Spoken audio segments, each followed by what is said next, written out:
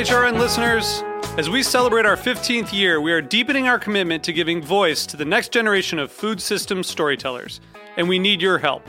Our internship and fellowship programs help activate new possibilities for underrepresented and underestimated young people through experiential journalism, audio engineering, and production training. Through these unique programs, HRN helps food equity stewards build essential workforce readiness skills that expand their potential and foster economic mobility. Please consider supporting these critical programs. And with a minimum donation, you can be entered to win a dinner for two at an amazing restaurant in one of 8 cities and tickets to a concert at a great venue in one of those cities. We have incredible partners across the country who have donated, as they also share our passion for helping to educate the next generation of food systems storytellers. Check out heritageradionetwork.org/15 to donate and enter to win today. That's heritageradionetwork.org/15 to donate and enter to win today. And make sure you donate before March 31st. Thank you. This episode is brought to you by Appeal, helping you enjoy your fruits and vegetables at peak freshness and reduce food waste. Learn more at appeal.com. This episode is brought to you by Essex Market. Essex Market is New York City's most historic public market, proudly located on Manhattan's Lower East Side. Find the freshest produce, meat, fish, and specialty foods from over 30 unique vendors. Learn more about the market's family of small neighborhood businesses at essexmarket.nyc.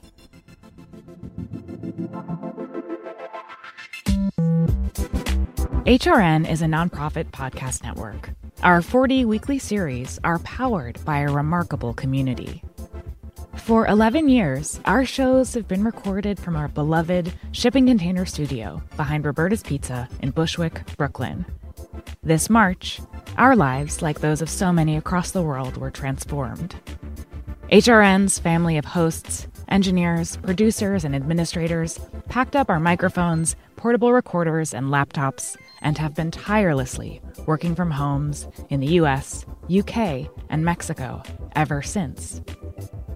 Our recording setups might look a little bit scrappier, we might sound a little different, but food radio has never been stronger. The food community at HRN and beyond has been through so much, and we are committed to staying strong and focused to forge a hopeful future together. Help us keep the most enriching conversations in food media going for another year. Become a member of HRN today. Go to heritageradionetwork.org/donate and join this exceptional community.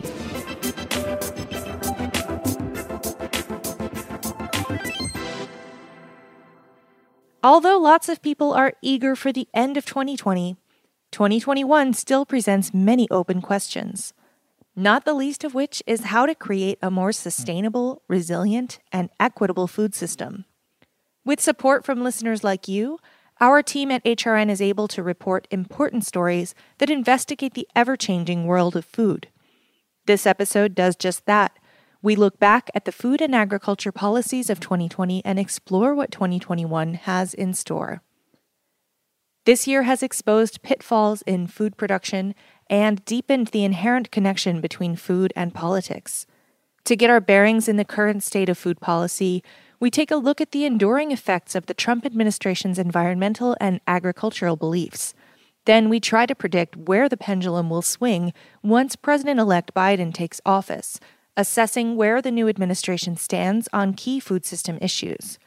We look ahead to the 2023 Farm Bill and track the potential for new legislation intended to improve food sovereignty for Native communities. Finally, we examine the rise of regenerative agriculture and the role it could play in the effort to curb climate change. Our year in review shows the power food has wielded in shaping our past and its potential for shaping our future. I'm Katie Mosman-Wadler, and this is Meat and Three. Meat and Three. Meat and Three. Meat and Three. One meat, 3 sides. Food, news, and storytelling. A square meal. For your ears. Meat and Three. As we look to the future, preparing for a new year and a new president, it is important to understand how Trump's presidency will continue to affect us. From environmental rollbacks to changes in agricultural policy, the Trump administration has reshaped the food industry. In this segment, we join Eating Matters host Jenna Liut in conversation with Civil Eats reporter and host of the Farm Report, Lisa Held, to zoom in on the lasting impact of the EPA's lax regulations surrounding pesticides.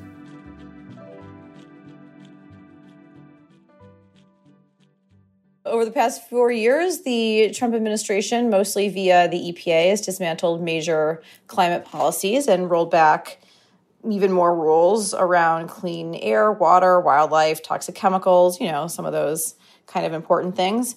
And we don't have time to obviously go into all of them, but I'm wondering if you can kind of pull out a couple of the scariest rollbacks, in your opinion, and just tell us a little bit what happened there. Maybe starting with the dicamba-based weed killers. I think pesticides in general, there have been quite a few rollbacks that have definitely had an impact and will continue to. So dicamba was a big one. It is an herbicide that was found to drift a lot and destroyed millions of acres of farmers' crops all over the country over the last few years because the herbicide was essentially drifting onto fields that were not resistant to it. So a court I want to say it was over the summer, maybe July, ruled that essentially the EPA had rushed their approval and had kind of understated the risks of dicamba and said farmers have to stop using it. It's causing too much damage. It's too dangerous. But very recently, I think in October, basically they did come back and said, okay, actually, everyone can go back to using dicamba-based weed killers for the next 5 years, which people were just really shocked by because it had done so much damage. I'm going to probably ask you this question 12,000 times over the course of this interview. Why? Why would they do that? I just, these pesticides do things like cause brain damage in children. So, what's the upside there? There's a lot of evidence that this is definitely a business decision. Yeah. These are some of the, biggest companies in the world that are putting pressure on lawmakers, not just, President Trump, but on every senator, every representative donating to their campaigns. There's just so much money in agricultural chemicals that it's definitely a factor, if not the factor. And actually, the New York Times documented an investigation they did that drew direct lines between pesticide industry executives in contact with the USDA. And that happens, by the way, under every administration. But I think the Trump administration has made it just kind of taking it to a new level, basically. Right. Let's be honest. I don't think that the food safety regulations in the U.S., in the American food system, have ever been particularly our strong suit. But right. It seems like this administration also seemed even less invested. I think everyone in this space is looking at what a Biden administration is going to do. In my world, I'd be, looking specifically at what that looks like for climate and agriculture policy. Is it going to be carbon markets? Is he going to sort of bring the smaller farm organizations that represent kind of the more alternative farms and less of the corporate players into the conversation? Things like that, just as the change in power transition happens, I'll definitely be paying attention to that.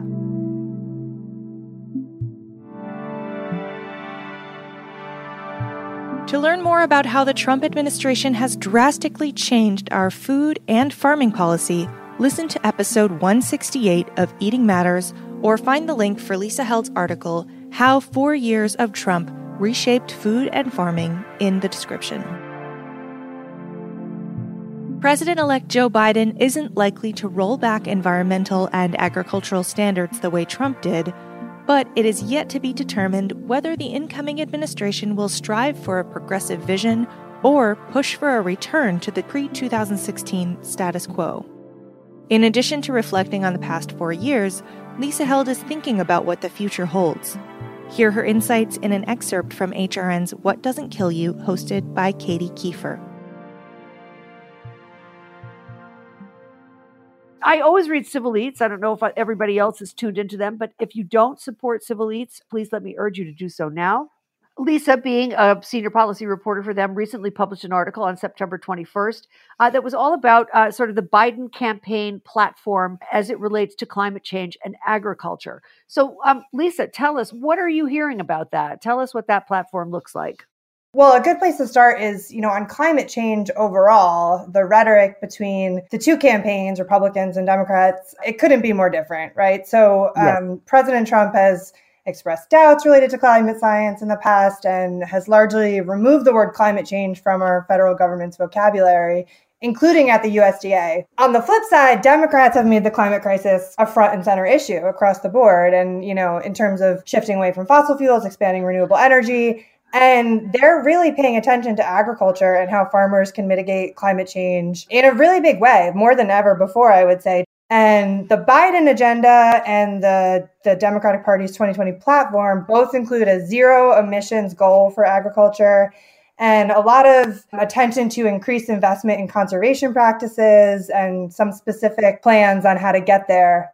So when you talk about some of the strategies that he is mulling over on this platform, whether it's additional conservation stewardship incentives or something else, who is in his ear? Who is talking to him? There's some disagreement in the party about what the right steps are to address the issue. And I think people kind of understand that in the Democratic Party, there is a range of opinions on other issues like, healthcare. And it's the same kind of thing with climate and ag. There's sort of the super progressive approaches and then on down the line. And I think, in terms of who has his ear, so far, it seems like more of the conservative wing of the party has kind of been in Biden's ear. His main advisor on ag is Tom Vilsack, who was the agriculture secretary under President Obama, but he's now the CEO of the Dairy Export Council, which really represents the interests of the biggest industrial dairy farms in the country. Yeah, I found that quite troubling, to be honest with you. I'm way over Tom Vilsack. Once he moved into the lobby and once he took that revolving door and went right into supporting Dairy Farmers of America, which is this, for people who aren't following dairy, it's a giant quote unquote cooperative, but is largely responsible for the tanking of the dairy industry in the United States. So I don't love Tom Vilsack, but I appreciate that he had some progressive stuff going on because he had Kathleen Merrigan as his deputy secretary, who introduced the one, Know Your Farmer, Know Your Food program, which was much touted by the Obama administration. I wanted you to remind listeners what measures the USDA has funded to mitigate climate change in the last, say, 10, 12 years. That would be EQIP. I forget what that stands for. EQIP. Mm-hmm. Tell me again what that acronym is for. And then the conservation stewardship incentives. Yeah, sure. So EQIP and CSP are two of the most popular USDA conservation programs for working land. So EQIP is the Environmental Quality Incentives Program, and CSP is the Conservation Stewardship Program.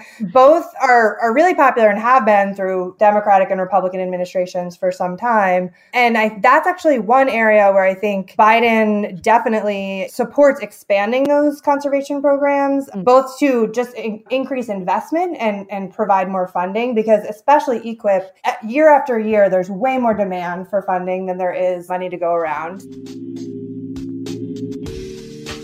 To learn more about Biden's potential plans for agriculture programs like CSP, EQIP, and others, check out episode 323 of HRN's What Doesn't Kill You.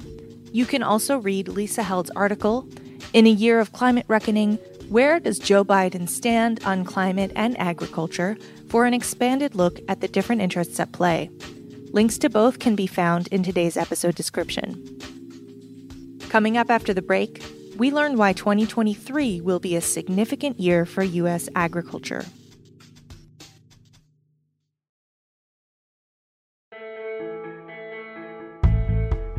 This episode is brought to you by Appeal. Here at HRN, we care about reducing waste across our food system, from farms to home kitchens. We know that about half of the produce we grow ends up in the trash. We all want to enjoy produce at peak freshness and reduce the amount that gets thrown away. That's where Appeal comes in. Appeal is a plant-based protective layer that helps produce last up to twice as long. It's edible, invisible, and imitates how peels naturally protect fruits and vegetables. Because here's the thing, less waste doesn't just mean we're throwing less food away.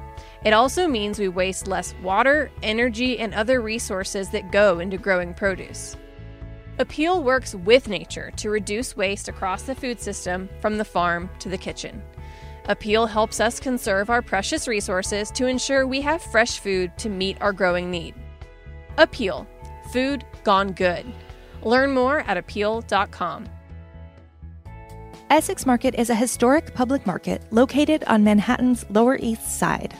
The market's 30-plus vendors source thousands of unique products, like locally made Jersey cheese to Nordic smoked specialties. This holiday season, Essex Market is offering 5 carefully curated gift boxes.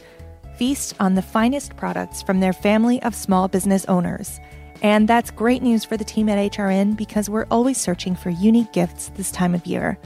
Plus, these gift boxes are available for nationwide shipping now through December 18th. Send a taste of New York City to your loved ones both near and far and get 10% off when you enter promo code HRN10 at checkout. Visit shop.essexmarket.nyc to learn more and to start sending some food-filled holiday cheer today. Welcome back to Meat and Three. As many Americans count down the days until Biden is inaugurated, some are already looking ahead to 2023 when his administration will pass the next Farm Bill. Dylan Hoyer takes a look at some long-term policy priorities for tribal communities. I think we're at a moment of time where there's a lot of acknowledgement of past wrongs, the idea of reconciliation. How do we get into ideas of systemic racism and injustices? But we really need to take those conversations, acknowledge them, and turn them into action.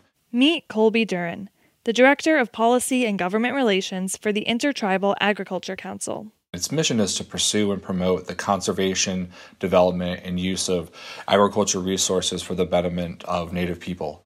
The Farm Bill is a critical opportunity to advance this mission. It's the primary piece of federal legislation governing food and agriculture, and it's only passed once every 5 years. As soon as that 2018 Farm Bill was passed and the ink was just about dry on it when it was signed, we already were thinking towards the 2023 Farm Bill because we know that those pieces of legislation, those ideas take years to develop. The Biden administration will start developing the legislation as early as 2021. Colby is advocating for policy provisions that will strengthen food systems for tribal nations, and that starts with growers. So some of the things that we're looking to do really center around deferral of principal payments for producers that receive federal loans for their production.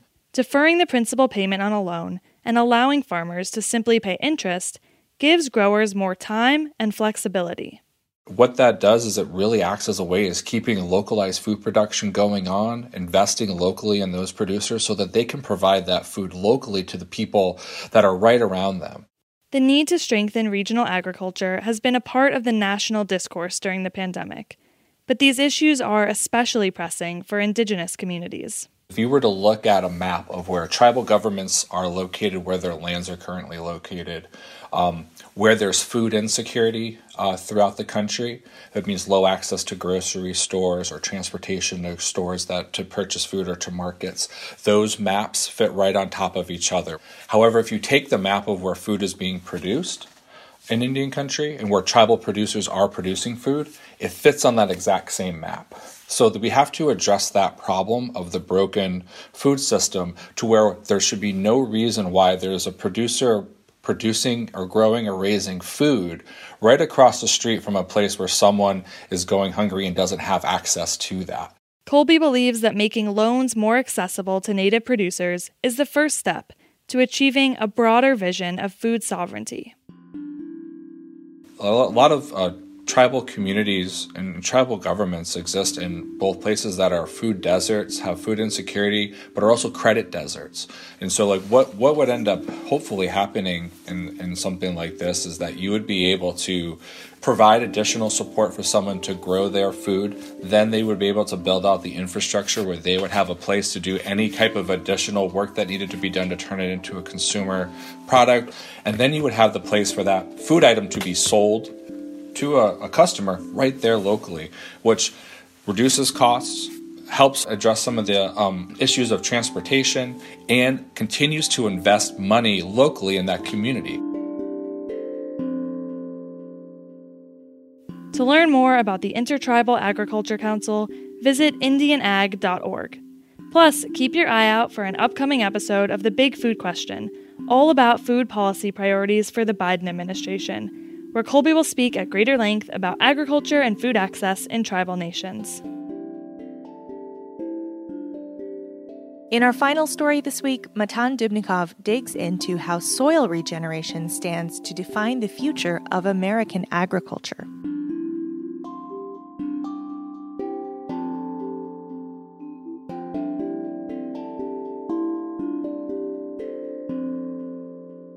More than ever, Americans are voting with their forks and supporting local, organic, and minimally processed food production over large-scale industrial farming. Through engaging media like documentaries, consumers have learned about agriculture as a powerful weapon in combating climate change, encouraging social equity, and restoring land integrity.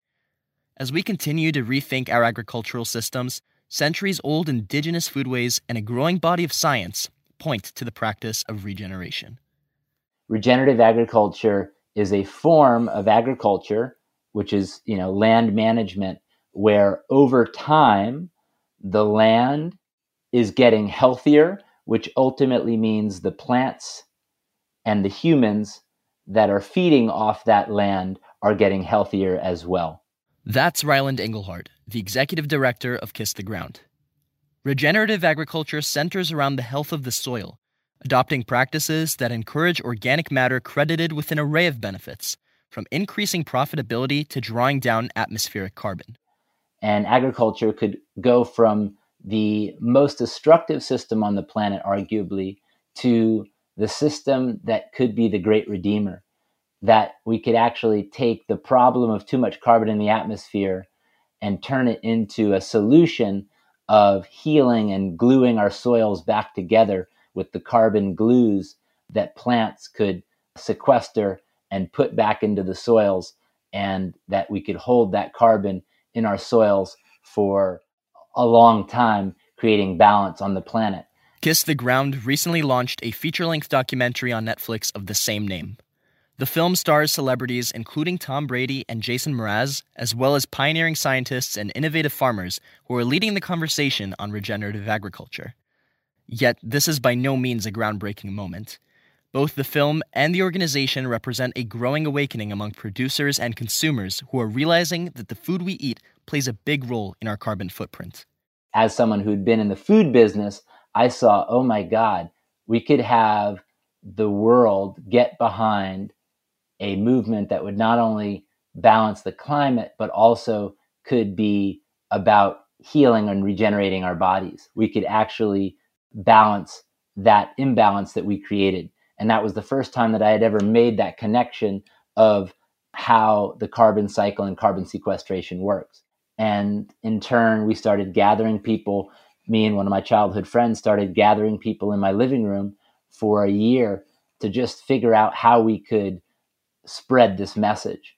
And that working group turned into a nonprofit organization called Kiss the Ground, whose mission is to awaken the possibilities of regeneration. We create media to tell stories of regeneration. We create educational courses to give people further education in whether it's gardening or advocacy or into farming, but courses that give people access to learning and becoming educated so that they can be the voice of the regenerative movement. Despite its promise, the narrative of regenerative agriculture often neglects generations of Black, Indigenous, and people of color who regenerated the soils with sustainable practices centuries before they became popular in modern farming culture. To this day, aftershocks of whitewashing American food production leave cultivators of color disadvantaged and cast out of the spotlight. When we think of regenerative agriculture, organic farming, agroecology, permaculture, these are all really just fancy terms to describe ways that Black and Indigenous folks have been growing food for generations.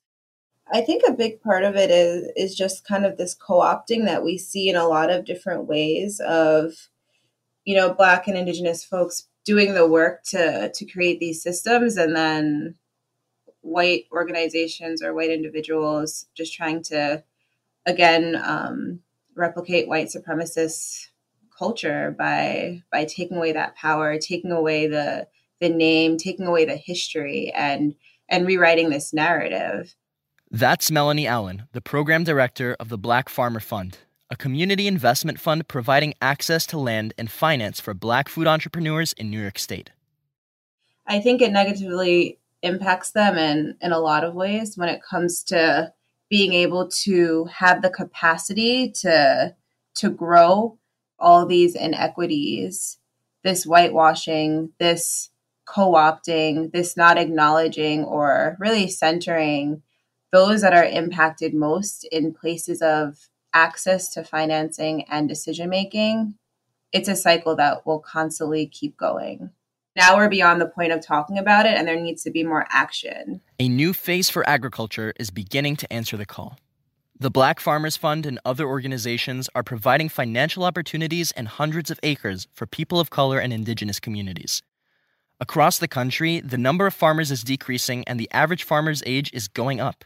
But a growing body of over 300,000 young, diverse cultivators is challenging Big Ag and embracing healthy soils, healthy food, and a healthy climate. Here's Ryland again. The opportunity for a more localized food system, a more diverse food system, an opportunity for young people, people of color, Indigenous people. Really, there's a huge opportunity for a diverse young population. And again, one of the challenges we'll face is, how are we going to, what are going to be the mechanisms to allow for this next generation of young people to get onto land and get set up to where they can be producing food in a new way that really is honoring the earth and regenerating soil. The biggest opposition to the shift towards regeneration comes from big oil and agrochemical corporations representing hundreds of billions of dollars in pesticides, fertilizers, farm equipment, and engineered seeds. And their influence is all but guaranteed to endure. On December 8th, President-elect Biden nominated Obama-era USDA chief Tom Vilsack to serve as the Secretary of Agriculture under his administration. While Vilsack upped funding for organic farming and defended food stamps during his term, he holds a shaky reputation with Black farmers and is credited with cozying up to agribusinesses and GMO manufacturers. There's a lot of invested infrastructure in keeping the channel of that business going. And, those are some of the biggest industries in the world, knowing that the enemies have been built over a long period of time by, incremental decisions that, some may have been malicious, but I'd say most of them are just people doing their job, serving, the need to create greater profits, which ultimately squeezed people and the planet in a destructive way. But from their desk or from their spreadsheet, they weren't present to that. And so they could justify it and not be connected to their destructive impact. Regardless, Americans are coming to terms with the need for sustainable food systems like regenerative agriculture to evolve as a climate-forward nation. The Biden administration pledged to invest in sustainable practices that sequester carbon and reduce emissions, but with Vilsack's nomination, it's a roll of the dice as to how the future president will address the status quo. I think the thing that we have to reckon with is, the United Nations and, say we have 55 harvests left, based on the current system in its practice that we're most proud of in our conventional high calorie producing big ag system is destroying future life on planet Earth. So it's not that it's inconceivable that we can't feed our population on a different model of agriculture, but it is going to require a new thinking. Albert Einstein said that we can't solve the problems with the same thinking that created them. And I think this is one of those transformational moments that we are at when it comes to rethinking our food system. To learn more about regenerative agriculture, investing in diverse farming, and changing the food narrative, check out the links in the show notes.